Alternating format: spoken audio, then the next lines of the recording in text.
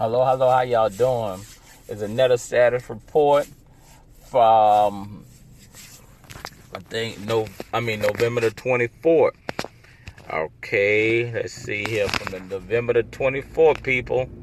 All right, on November the 24th, it said Louisiana Department of Health reported 3,266 new cases that day, bringing the total up to 224,403. And think about that. That's how much it went on just that day where it was reported. It said bring that case that it said today. That was on November the 24th, 2020. So I'm going through the different texts that I seen.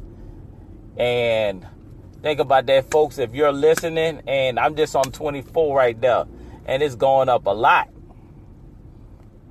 So y'all need to do what y'all gotta do to protect yourself.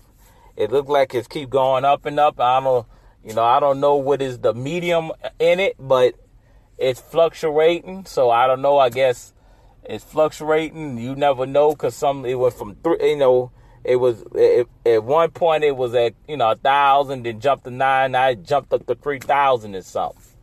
So 3,266 new cases, and it's a case that day. So we got to do better than that, folks.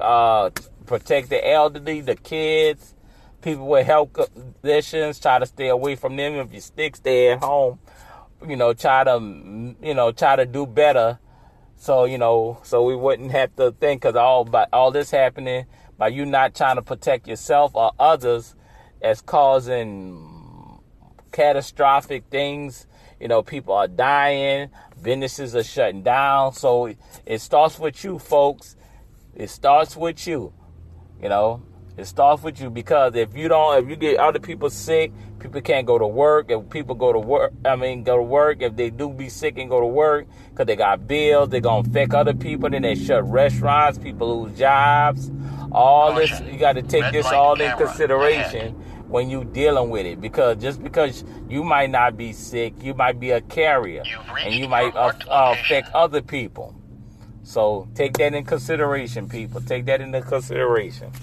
All right, thank y'all. I just wanted to keep y'all informed. I appreciate y'all.